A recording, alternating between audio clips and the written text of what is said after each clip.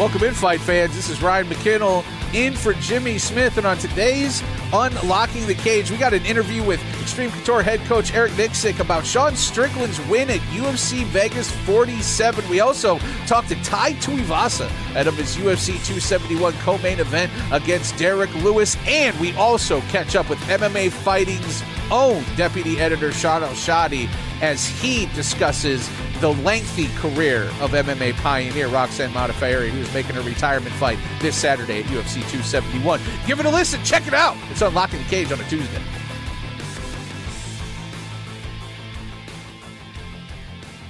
Head coach at Extreme Couture, which means he's the head coach of one Sean Strickland. He is Eric Nicksick joining us on a Tuesday. What's up, Eric? What's up, Ryan? How you doing, brother?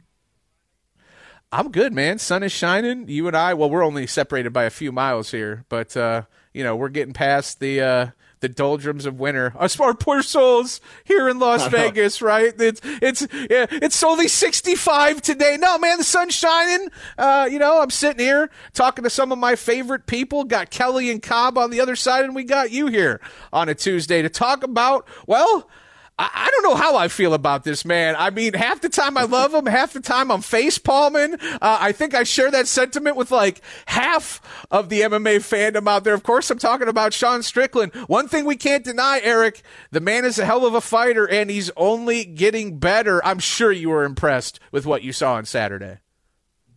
Yeah, I was very happy with him. It was very journeyman-like. He didn't take a whole lot of risks, but that was kind of by design. Obviously you want to get in there every time and get the finish, but we knew what was at stake. And I think we could have just relied on his jab alone and we could have won that fight. And that's what we really leaned on, I think, towards the tail end there. I felt like it was kind of a safe, it wasn't like the going in there and knock this guy's head off or anything like that kind of attitude. But I thought he did a great job, to be quite honest with you.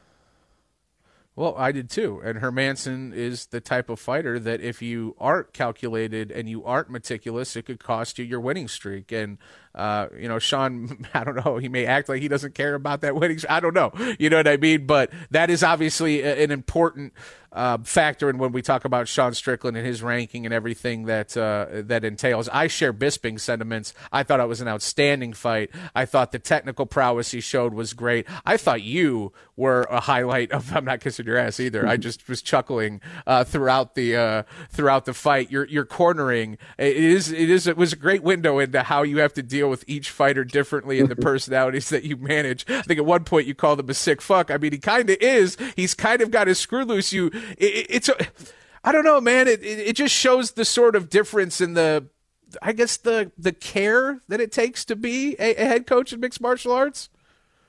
Yeah, I think that, playing quarterback at a young age helped me a lot with, obviously having my dad as a coach. He always spoke to me about those things. He's like, you can't approach everybody with the same tactics, and he always quoted Abraham Maslow. He said, if the only tool you have is a hammer, then everything looks as a nail. So you have to be able to approach things differently. And, I think it's just a testament to our guys in the gym. It keeps you on your toes as a coach. And, I have a standard. If you meet that standard, then I'll meet you halfway when it comes to your personality or the way you like to be coached and just using the right tools for the job. Is there any worry that his personality might turn people off from coming to the gym or anything like that? I guess that's just a question that I'm curious about. I think that can be a case. I work with Bilal Muhammad. I also work with Kevin Holland, and those guys have butted heads with Sean in the past. And I think it might be a deterrent for some of those guys to show up to the gym and get some work in. I worked with Bilal a little bit for this Stephen Thompson fight, and it was just more me and him behind closed doors because I just knew that there was going to be any problems. And then Kevin Holland and I worked great together, and it was something where I want Kevin to come out here. And if that's something or if I went to Sean and I said to Sean, hey, look, dude, this kid's coming in to train with us, and I want him to be a part of this team. So I want you to back off. Sean would listen. He would say, no problem. And the reality of it is Sean's like a big old puppy dog. Like he really is. Like he's a big goofy puppy that doesn't know his own strength, or the amount of what he's putting into his words his power. Yeah, exactly. So like Sean had said that when Kevin was first going to come in, he's like, hell yeah, like I want to spar him, and where Kevin took it like, oh, you want to fight me? Like, you don't like me. And Sean's like, no, I want to spar you, you know? And so it's just his approach and sometimes his demeanor and his tact. And those are the things I think as a coach for me, I've been trying to work on with him. It's like, hey, the way you speak to your training partners, sometimes it's the delivery. And if we can help you with those things, you're going to get more bees with honey, So but that is my mother said that. That is one of the things that stuck with me in my entire life. But to your point about Strickland being a teddy bear or being like, a different, not exactly what the public sees. I think I know exactly what you're saying, and I think the public got to see that in the final 15 seconds of the fight on Saturday, where Strickland is toe-to-toe with Hermansson, calling him a pussy, saying, let's fight, screaming at him, and then as soon as the bell rings, the biggest smile comes across his face. He gives him a big hug, and then he lauds him with praise. And it wasn't like, it felt like he was lauding him with praise because I just beat a good guy and I'm trying to hype myself up. No, you genuinely got the feeling that Strickland respected Hermansson and the battle that he had. I do find Strickland to be, I don't want to say he's misunderstood. He's just he is a character unto himself. And maybe he's still finding himself what he is. You know what he is, Ryan? He's a throwback in an era and generation where there's more access. So, I've been here since 2007. We didn't have this type of social media or presence. So you want to talk about Jay Heron and Mike Pyle and these boys in this gym? These guys were the Sean Strickland of this era, but there was no cameras, there was no media, there was no social media to this extent like there is now. So, yeah. And Jay Heron told Sean this about a couple weeks ago. He goes, dude, I wish you were around when I was still fighting because you and I would have gone every round because that's his mentality. He's an old school throwback. So now he's thrown into this kind of generation where there's so much access to him. People don't really gravitate to it in the way that you do. I love it. He raises the competition in the room. He makes everybody better. He holds people accountable. It's just sometimes it's the way that he says it. For me, I love that tough love. That I just been brought up that way. That's the way I was brought up. So I get it. I love it. But certain generational people are like, oh, he's too rough. He's too this. He's too that. And they can be right. There's things that I think he oversteps the bounds. But goddamn, I love the dude, man. He's tough as hell and makes us all better. Well, I like the idea of him having someone like you in his corner because he clearly respects you. And I think Strickland, we talk about the power he has. And I'm talking about physical power. He draws attention in this sport, and that is a good thing, right? Like we want people, and I'm not just saying we. I don't mean like you as Extreme Couture or his head coach. I mean we as like people in MMA. We want stars. We want people to care about this sport. We want personality. Strickland has that. I believe personally it's misguided at certain points, but we were just talking about Joe Rogan. Doesn't mean it can't be morphed. Doesn't mean it can't change. Doesn't mean Sean can't be a better version of himself while still keeping all those great sort of quirks and personality traits that Strickland has. Like we love psychopaths in MMA, right? It's a sport of psychos. And Strickland seems to, you brought up Jay, Martin Kampman. I think, having those tendencies is a good thing. Just a little misguided at times. No, I agree, man. And yeah, that I honestly, like, it just reminds me of the good old days in here. So he's definitely a throwback when it comes to Extreme Couture. he's definitely a throwback. We're here with Eric Nicksick, head coach of Extreme Couture. Man, listen, what do you think's next? I mean, I thought he did a fine job of at least mentioning the winner of the title fight this Saturday. It would be quite a jump in competition. I don't think there's any denying that, but we also can't deny, title shots have been given off less. Strickland is a sellable character. He is a good fighter. Do you think he'd be ready for a title shot in his next fight? Yeah, I do. I think he's right in that pecking order, and I think there's so much that can shake out this next weekend with the Cannonier and Derek Brunson fight, depending on who wins that fight and what fashion. And then let's not forget if let's just say Izzy wins, and then Whitaker obviously is on the losing end of that side. Well, that leaves us another opponent that's possible for us in Robert Whitaker. So there's a couple of variants that happen here. If let's say Brunson wins, he gets Izzy rematched. Now we have Cannonier, Whitaker who become open and about that same timeline because they fought a week ahead of us, a week after us. So that everybody's kind of pegging Marvin and Costa as the only two opponents. where there's basically a title eliminator coming up, and then the winner out of the title fight. So there's a lot of other options for us if it's not Izzy next. But I think Izzy gets to call that shot. It sounds like he's the one that really makes that decision. If he wins that fight, I think he can kind of pick and choose. Sounds like to me, if Cannonier wins, he's always had this fascination to fight Cannonier. I would imagine if Jared wins, that would be the one he picks next because he's already fought Brunson. All right. I like that. I like that breakdown. Listen, we're up against it here a little bit. We got Tai Tuivasa coming up here in a few minutes, so I would be remiss if I didn't ask you, Eric Nicksick, at least a little bit of an update. Any movement on Francis Ngannou? I know, obviously, he just won. Do you have any idea which way he's leaning, what we can expect out of him for the next? I mean, obviously, we know there's the injury, but in terms of boxing next, in terms of, John Jones, in terms of the whole maelstrom of chaos that is surrounding this man, you got any updates at all?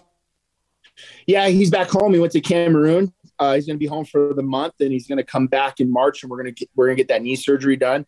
We did have some contact with the UFC, and they were very, very accommodating. They talked to us about, hey, taking some time and getting your leg figured out. But I thought it was a very progressive meeting. But that's kind of where it was. I mean, that's where we left it. And then Francis was go back home. He's going to hang out with some family, and then he gets back to LA. I think first weekend in March. We're going to take care of that knee. And I know I think it's an ACL repair, not a reconstruction.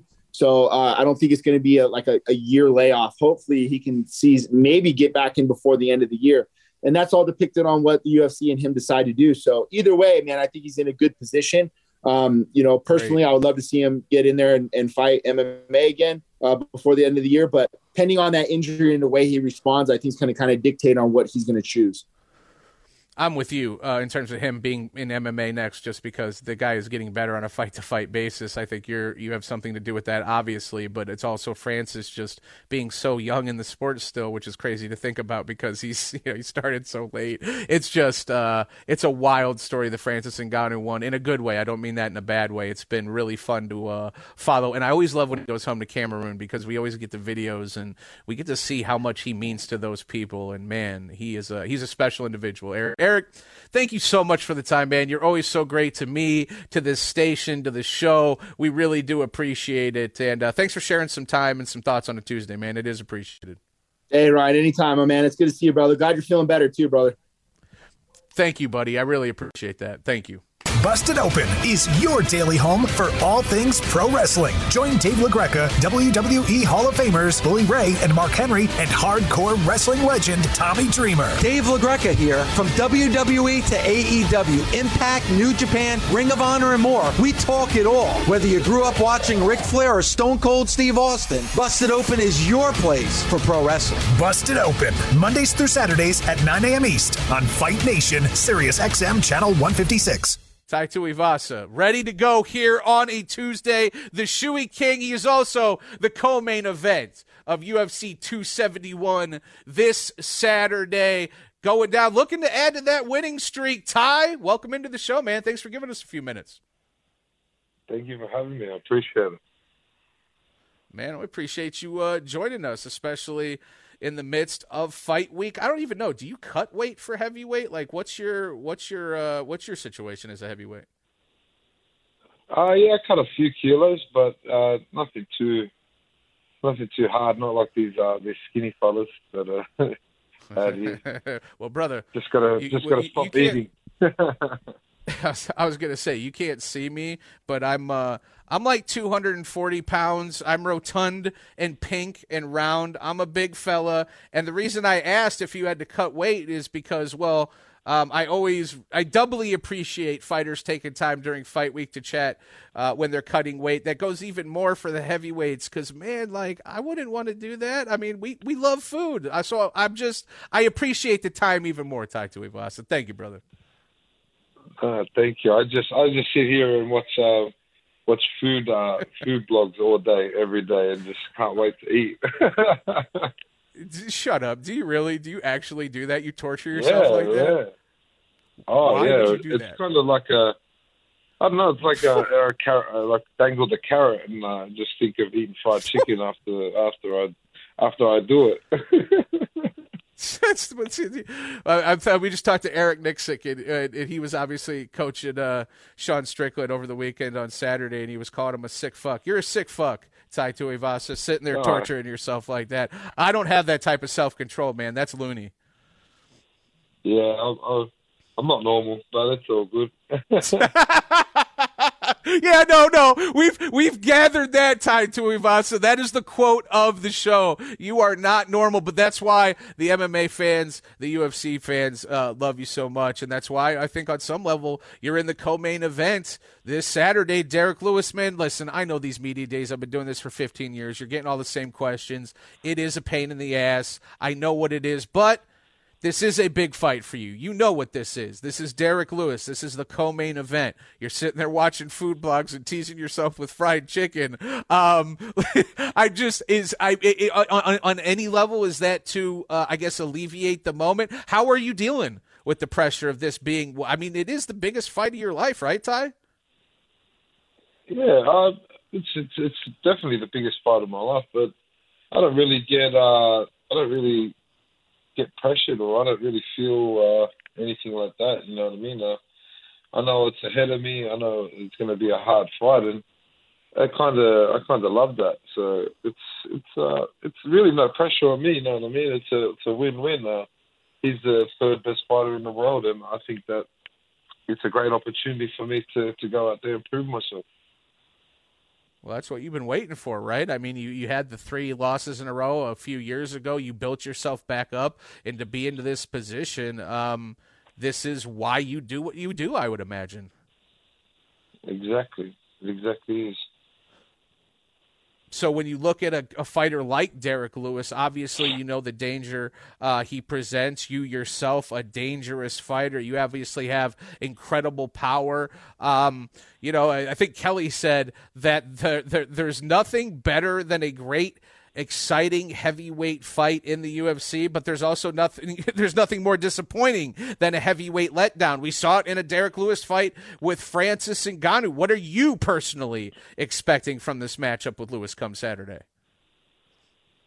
I've seen that, and I agree with that as well. But I think that this fight's going to be different. I'm definitely going to go out there and do what I do, and I'm Bam Bam. I'm going out there to Bam Bam someone's head. So, and I'm sure he's going to be out there to take my head off. So I think it's going to be good, and I'm definitely going to bring the fight to him. I have no doubt about that. Bam Bam, Tai Tuivasa joining us on a Tuesday ahead of his showdown with Derek Lewis, co-main event at UFC 271. Tai, I've been around this sport a long time, and I've always enjoyed fighters like yourself, fighters that seem to not only embrace the moment and sort of, I don't know, enjoy the spotlight, but also guys that, I'll just put it this way, no fucks given, right? You seem to be cut from that cloth. You remind me of like a Cabbage Correa, right? Like a Tank Abbott. Some of these guys that, came up in the early years that were just there to fight. And I don't mean that derogatorily. I mean that as a compliment. Ty, I'm curious. You obviously come from a fighting culture. You definitely seem to love to fight. As we get to know more about you, like growing up, who were some of the fighters that you looked up to and I'm not going to say model yourself after, but that kind of like grabbed you and made you want to be a fighter? Well, for example, like you said, Tank Abbott, I used to love watching Tank fight. I thought, he's a blower. But my number one would definitely be Mark Hunt. You know what I mean? Mark Hunt took me in at a younger age, and he showed me he showed me the world, and I travelled with Mark, and he was really the one that that made me think I could really give this a good crack. And these fighters, they're the same background as me, except for it's in our blood, and we come from a fighting culture. You know what I mean? So I love it. I love it, and I love to go out there and try and prove myself, and try to better myself every time. Well, when you talk about that, the culture you come from, Oceania in general, just kind of the whole region. I know you're a prideful guy. How much do you think about that when you walk into the octagon? It's very. It's very big on me. I like to represent my area. I like to represent my country, and I think that's what kind of makes me as a person. And definitely, every time I know I'm on TV or I'm not there going to represent, I'm carrying them with me. So I'm always trying to do the best and trying to represent in the best way possible. Well said. Well said. Tai Tuivasa joining us on a Tuesday. Tai, I'm going to get you out of here on this. And listen, man, I know you've been asked plenty, I'm sure, from various outlets and everything. I heard you mention John Jones. I've heard you, throw a few different names out there. But obviously, you go out there and you get a win on Saturday. It would be the biggest win of your career. It would be your 5th win in a row. It would undoubtedly jettison you into the top 10. I think John. I don't know if John Jones would happen, but I do think you would have the ability to have a pretty big fight up next. What are you looking for, assuming you get a great victory over Derek Lewis on Saturday? I'm just curious how you're going to approach your next fight, because that next fight, I know this Saturday is the biggest fight of your career. Well, that's going to be, assuming you win on Saturday, every fight after that's going to be that. So what are your plans for 2022? Well, I'll be looking for the closest bar, that's for sure. First off, and then and then really it's up to the matchmakers, man. That's not my job. My job is to come out there, perform, make the fans happy, and drink beer. And then other than that, that's really out of my control. But John Jones and stuff, these are names that people have brought up, and I'm a fighter, man. I'll fight anyone. So that's my job at the end of the day, is to rock up, be prepared, and put on a show for the fans. Don't we know? Have you Googled or Yelped bars close to the Toyota Center? Do you have have you plotted your post-fight celebrations? Not as of yet, but I heard that the Super Bowl is on Sunday, so I'm sure Sunday will be a big day as well. Oh, my goodness. Shoeies for everybody. Tai Tuivasa, man, I'm not going to waste any more of your time. I know you got a big week ahead of you, and you obviously have a huge fight on Saturday. We'll just wish you the best of luck. We will be watching, man. Have some fun out there, all right? Thank you, brother. Always. I appreciate having me. Thank you very much. Thank you, Tai. Inside the Green Room with 3-time NBA champ Danny Green. The trade deadline, as you believe, is going to come and pass, and the roster will relatively be the same. If that means Ben Simmons coming along, then that's what it means. Do you think there's a possibility of him actually doing it? I think so. I think if trade doesn't go through, I couldn't see him sitting at home the whole year. I couldn't see him missing out on a total check. Don't miss an episode of Inside the Green Room with Danny Green every Wednesday, wherever you get your podcast. Deputy editor of MMA Fighting, one of my favorite voices in mixed martial arts. And hey, maybe my future agent. Lord knows I need one. Sean Al-Shadi joining the show right now. Sean, what's up, man? My man, it is good to be back, bringing us in with some Layla, too, the superior version of Layla. I'm always hearing people say the acoustic version is better. Come on. You can't possibly believe that. That is so much better. Yeah, that's all lies. There's lies abound. No, that is the jam for sure. And I'm glad you liked your intro song, because we always love bringing you on. We are hyped up. Obviously, 271, Sean, is talk of the MMA world right now. Big co-main event between the heavyweights, obviously. Middleweight title rematch in the main event. But there is a story on this card that, for whatever reason, was not getting talked about largely enough. You've got a piece out right now on MMA Fighting that is gaining traction. I'm so glad that it is. It is a retrospective, I would call it, a career retrospective on the great Roxanne Modafferi, who is having a retirement fight this Saturday at 271. Yeah, absolutely. And I think that's one of the stories that had sort of slipped under the cracks, and it was unjust in my mind. I mean, this is someone... Roxanne Modafferi is sort of the story of MMA, and in particular women's MMA. She was doing this back in the day in 2003, 2004, when there were very few women who were doing this on any sort of level, whether it was a professional level, amateur, anything like that. And her story is just the arc of her career is really the most incredible arc, right? Because it is someone who was a pioneer in the very beginning of it. She sort of lived through the dark days. She herself had a little bit of a rough patch midway through her career. It looked as if she might have been done. Yeah. And then she revitalized it. She evolved with the times. And at this point, she is the last OG from that true first era of women still standing. And it's just utterly incredible. And also, I mean, you see in the piece, if you guys get a chance to read it, just one of the best humans in the entire sport, like one of the best humans in any sport. Like there is not a bad word that anybody in MMA has to say about Roxanne Modafferi. There are all sorts of great stories and anecdotes in there of just, her being an awesome person.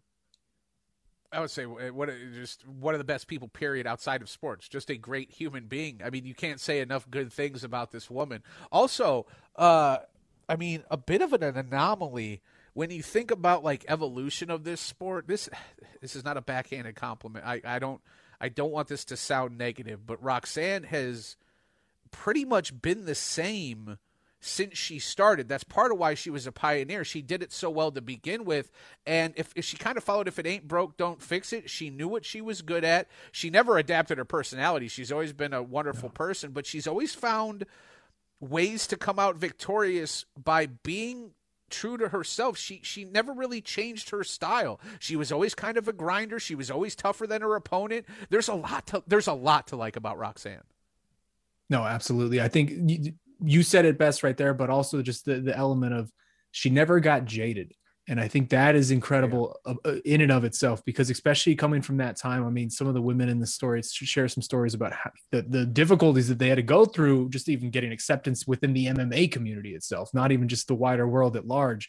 And yet Roxanne Modafferi always greeted everyone with a smile. She always rolled with the punches, and she was always just happy to talk to you, happy to be there, happy to just be involved in this thing that she loved. And it was a very Bushido warrior spirit type of honor approach that she took to this, and it is just so unique. And I think someone in Jeff Osborne, the Hook and Shoot founder, says in the story, if you don't like Roxanne Modafferi, like I don't like you, like I don't trust you as a person, and I can't trust your opinion if you don't like Roxanne Modafferi. It's just, she is a true anomaly, as you said, and she's one of a kind. And I'm glad that she is getting a chance for people to say very nice things about her as she sort of walks into this final fight against Casey O'Neill on Saturday.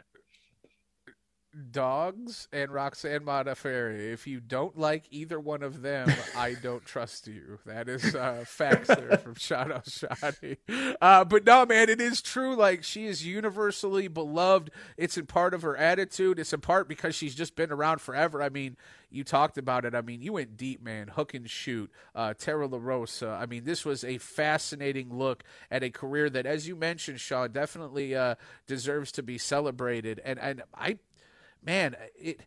talked about it with Misha before, and some of the other women as pioneers as well as you have as well, Jesus, Ryan, get it together. But Amen. The point I'm trying to make here, Sean, the spirit of the point I was trying to get to, Roxanne, much like Misha, started at a time when not only was the money not there, and boy, was it not there, there was no promise of that money coming. UFC President Dana White said women will never fight in the UFC. So there was no title. There was no big payday. These were women that did it for themselves. It is, at the heart of mixed martial arts, it is one of the more fascinating sort of narratives that we have experienced in the last 15 years covering the sport. No, absolutely. And that's one of the reasons you have to respect the women of that era for doing this, because they were truly doing it for the love of the game. They were in all these cliches you always see people throw out, in particular when people talk about like college athletics or like MMA, even still today, of like, oh, why did you sign the contract? You just do it because you love it. These women were doing it because they loved it. There was no actual money in it. And as you said, there was no actual future in it for a lot of them. And the fact that Roxanne was able to make it this long, last 20 years, and really see the other side of it and be able to fight in the UFC, I think 11 times now. And she fought for a UFC title. And it's just, again, it's the last person you'd pick out of a lineup, this super cheerful anime lover who's just, a big teddy bear to almost everybody. She's the last person in a room that you would pick as sort of this grizzled veteran who is this pioneer of this very brutal sport that we all follow and love. But she did it, man. She absolutely did it. And again, she deserves to be celebrated. Yeah, I agree completely. Now, Casey O'Neill's obviously the opponent on Saturday. Any chance, Roxy gets this win in exciting fashion? You think you could see her sticking around in any way, shape, form, or fashion? I mean, there's always a chance, right? It's MMA. How many times have we watched this, Yeah. man? I mean, we know as best as anybody. There is always a chance. Yeah. We saw it just a couple of years ago when Roxy came in against Macy Barber, who at that point, I think that was UFC 246. So that was like 2020. And Macy Barber is being talked about as this big prospect, next potential, title challenger coming up. She's has this hype around her. And Roxy came in and shut her down as, I don't know how big of an underdog she was, but I want to say she was like a 5-1, 6-1, at least underdog. And she shut her down. I mean, massive. she is still, Yep. That savvy veteran who can catch a submission anywhere, who can grind a fight out anywhere. There's always a chance. Casey O'Neill, for my money, I mean, she's one of the best prospects in this division. She won Rookie of the Year for MMA fighting on our year-end awards last year. So it's definitely a tough fight. The UFC, as they tend to do, is not giving the veteran any favors on their way out. I mean, they certainly love to feed the circle of life. They love to keep it going anytime that they're kicking somebody out the door. But there's always a chance in MMA. You never can say never. Such a nice way of putting it. They always feed the circle of life. You're not wrong. It is absolutely what the UFC does. And you know what? I don't know how. I mean, I guess it always just depends on individual fight to fight basis. Sometimes it works out and it's a nice send off, and then other times it's just, boy, this sport is brutal. But one thing that we can agree on, if this is the last fight for Roxanne Modafferi, which I think it is, and I think you would agree, a void is going to be left in this sport, not just for the women, but for the men as well, for the entire sport, because there are a lot of unique characters in MMA, from Sean Strickland to Conor McGregor there's a lot of characters and a lot of personality for various reasons, some good, some bad. Tai Tuivasa, we just had him on the show, right? I put him in there. Roxanne Modafferi, in terms of uniqueness, I would say stands above them all. Absolutely. And I think that is one reason, final thing I'll go on this, is why she was such a pivotal figure in the formation of this and the development of this. And Jeff Osborne goes into detail in this in the piece of just, if you needed someone back then in the early 2000s to sort of represent MMA and talk about MMA, in particular women's MMA, Roxanne was the best possible choice, because she is just someone who you listen to her for 2 minutes and it opens your eyes to the type of people who can actually be in this sport, it's not just this one, homogenous type of person who's going to try to get into this, especially in the dark days when there's very little rules and there's very little regulation, that it really is a world that is open to everybody, and that, all colors, all creeds, everybody, every type of personality is welcome here. And she was that person for a long time. And again, that is very important. Genki Sudo, brother. We all are one, right? It is a continuation of that at some level. Yep. Do your homework, kids. I know you're listening. You're like, Genki Sudo, what? No, just go do your homework. We're old. The story is Happy Trails to the Happy Warrior, 20 years of stories celebrating MMA pioneer Roxanne Modafferi. You can read it right now on MMAfighting.com. It is written by the man that you are hearing from on the other end of that microphone, Sean El-Shadi. No more paywalls for my guy, Sean. He is free, and you can read his words, and they are lovely. And that story, again, on MMA Fighting, Happy Trails to the Happy Warrior. Make sure, go out and read that. Sean, listen, I'll get you out of here quickly. I know you're a busy man, but I do got to ask you about 271. This is an interesting fight card. Not just, obviously, we talked about Roxanne, but the co-main event between the heavyweights. We just had Tuivasa on the show, and obviously the middleweight rematch. They're both exciting fights, I would say, for different reasons. Do you have a favorite of those? Is there one you're looking forward to more than the other? Between those two, I mean, that is tough, but I have to side with the main event, because that is just one of my most anticipated fights just generally of 2022. Yeah. And I think the way that this has sort of come about, it is very un-UFC, if that makes any sense, because the UFC, what do they love to do? They love these instant rematches. They love to ruin the long game by playing the short game of just, hey, let's throw these guys in again and again. Cody Garbrandt, TJ Dillashaw is one that always pops to mind of just like, we didn't need to see that a second time when we did. And it ended up sort of ruining Cody Garbrandt's career. They finally did it. They were finally patient. They let a story develop. Robert Whittaker went away. He was able to build a win streak. He was able to build that confidence back. He's talked about it himself, the mindset that he was in after that fight, before that fight, all of it. He's gotten, several good wins now. He's gone back to his wrestling in a way that is really interesting compared to, considering what we're dealing with Izzy. And to me, this fight is fascinating now. If you would have booked this fight 3 years ago, 2 years ago, I would have been uninterested. It would have been, just like, I don't know why we're doing this, but they let it marinate. And by letting it marinate, it is such a great fight. To me, it is one of the best fights on this schedule right now.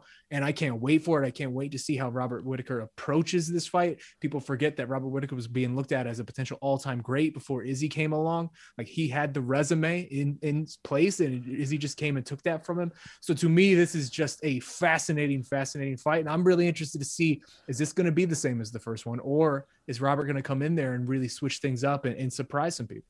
Because it does feel like he's being counted out, I have to say.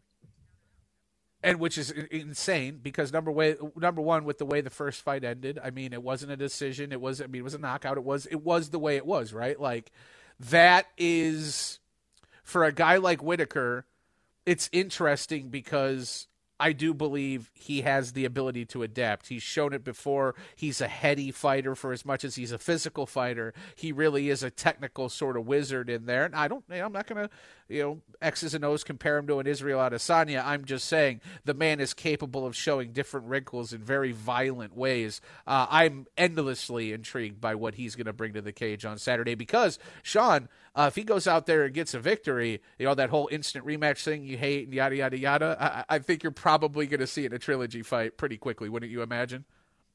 I would. I mean, that I won't complain about. If that's how we get a trilogy fight, that feels deserved. Right. Because then it's there. Then the story is there, and everything sort of makes sense. Right. I would be 100% fine with that. It would actually be incredibly intriguing. Like, that's a challenge for Izzy, a sort of hurdle for Izzy to overcome that we just haven't seen in this guy's career. The Jan thing was one thing, but he was reaching for something there, right? Like, he was going for something that not a lot of people have achieved in this sport in general. So that was not really a knock on him. That was just, hey, you tried, you reached for it didn't work, go back down and you're doing your thing. But to lose to Robert and then go into a trilogy fight, that is such a different dynamic. And that would be utterly fascinating if that's how this plays out.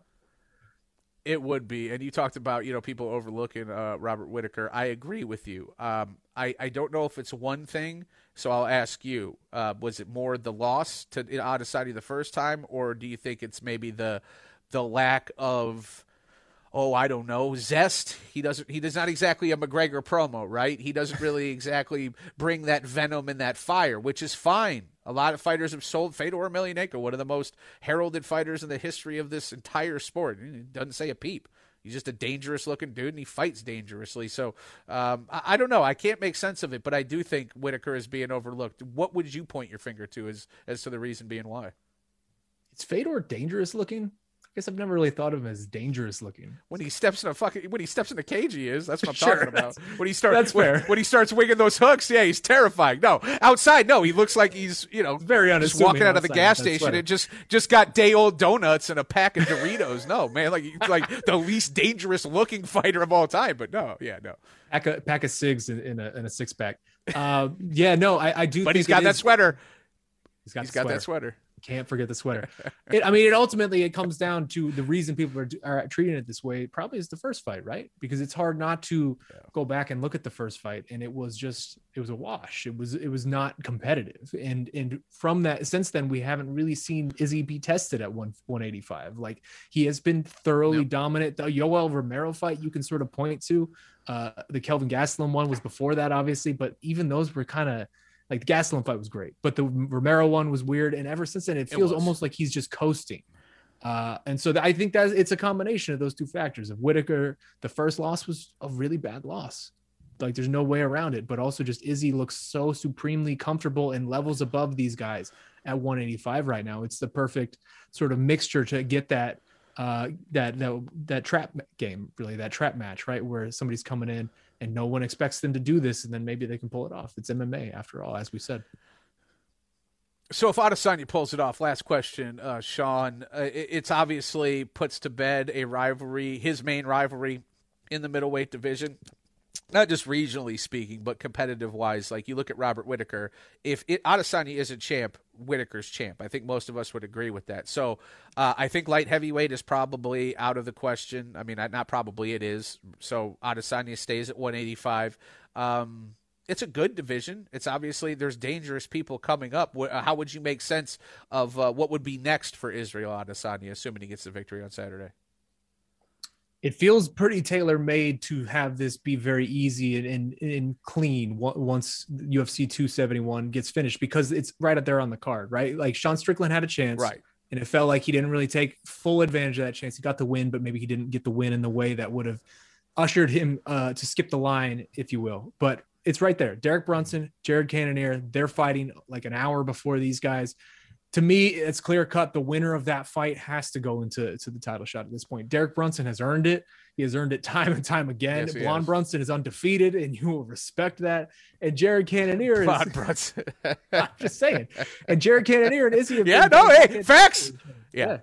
Jared Cannonier and Izzy have been interested in fighting each other really since this all began. It's one of the few guys that Izzy has sort of really targeted. Is like, hey, I can hope you can get to here because I would be interested in fighting you. So both of those to me are interesting. And whoever wins that fight to me feels like the clear cut number one.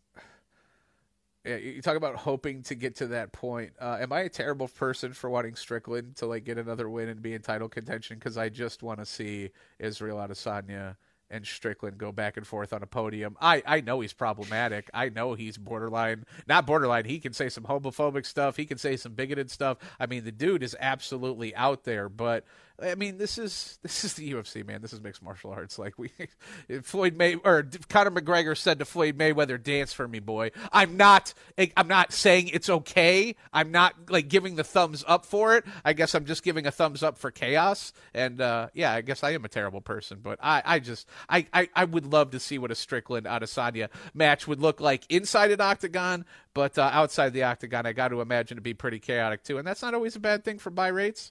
And when it's authentic, Colby Covington spits venom and hate and all that stuff, and no one gives a shit because it's not authentic. Sean Strickland, I think it's kind of the opposite of that. My man, you know me. I'm a big fan of chaos. You lay out a chaos scenario, I'm in. Let's do it. But you're right. Sean Strickland would bring an interesting dynamic to the Izzy lead up that we really haven't seen with Izzy, right? Like, he's going to go at Izzy in a way that no one else really has. Izzy's a very quick-witted guy. Like, that would be some interesting just back and forth to watch, if nothing else. Oh, it reminds me of this. Remember, Anderson Silva didn't really draw until he had the foil that was Chael Sonnen, and Chael used a lot of that same naughtiness, if you will, to boost Silva to a level that we hadn't seen prior. I could see Strickland, again, if he gets another win, kind of being that same sort of foil for Israel Adesanya. That's not to say people care about Izzy. I'm just saying it can take him to a new level.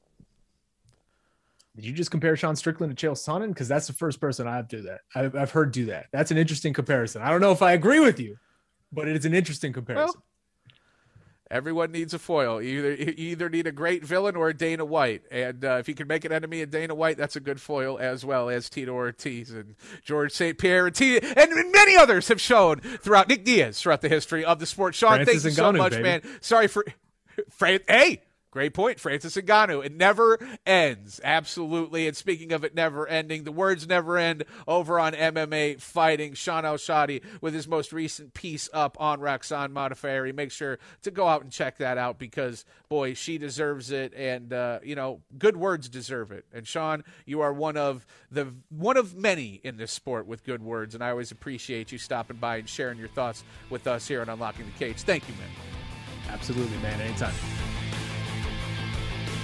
Unlocking the Cage with Jimmy Smith is part of the SiriusXM Podcast Network. The executive producer is Michael Russo. The associate producer is Kelly Murphy. Sound design by Nuri Balin. Special thanks to SiriusXM's Senior Vice President of Sports Programming and Podcasting, Steve Cohen. And SiriusXM Fight Nation Program Director, Marissa Rivas.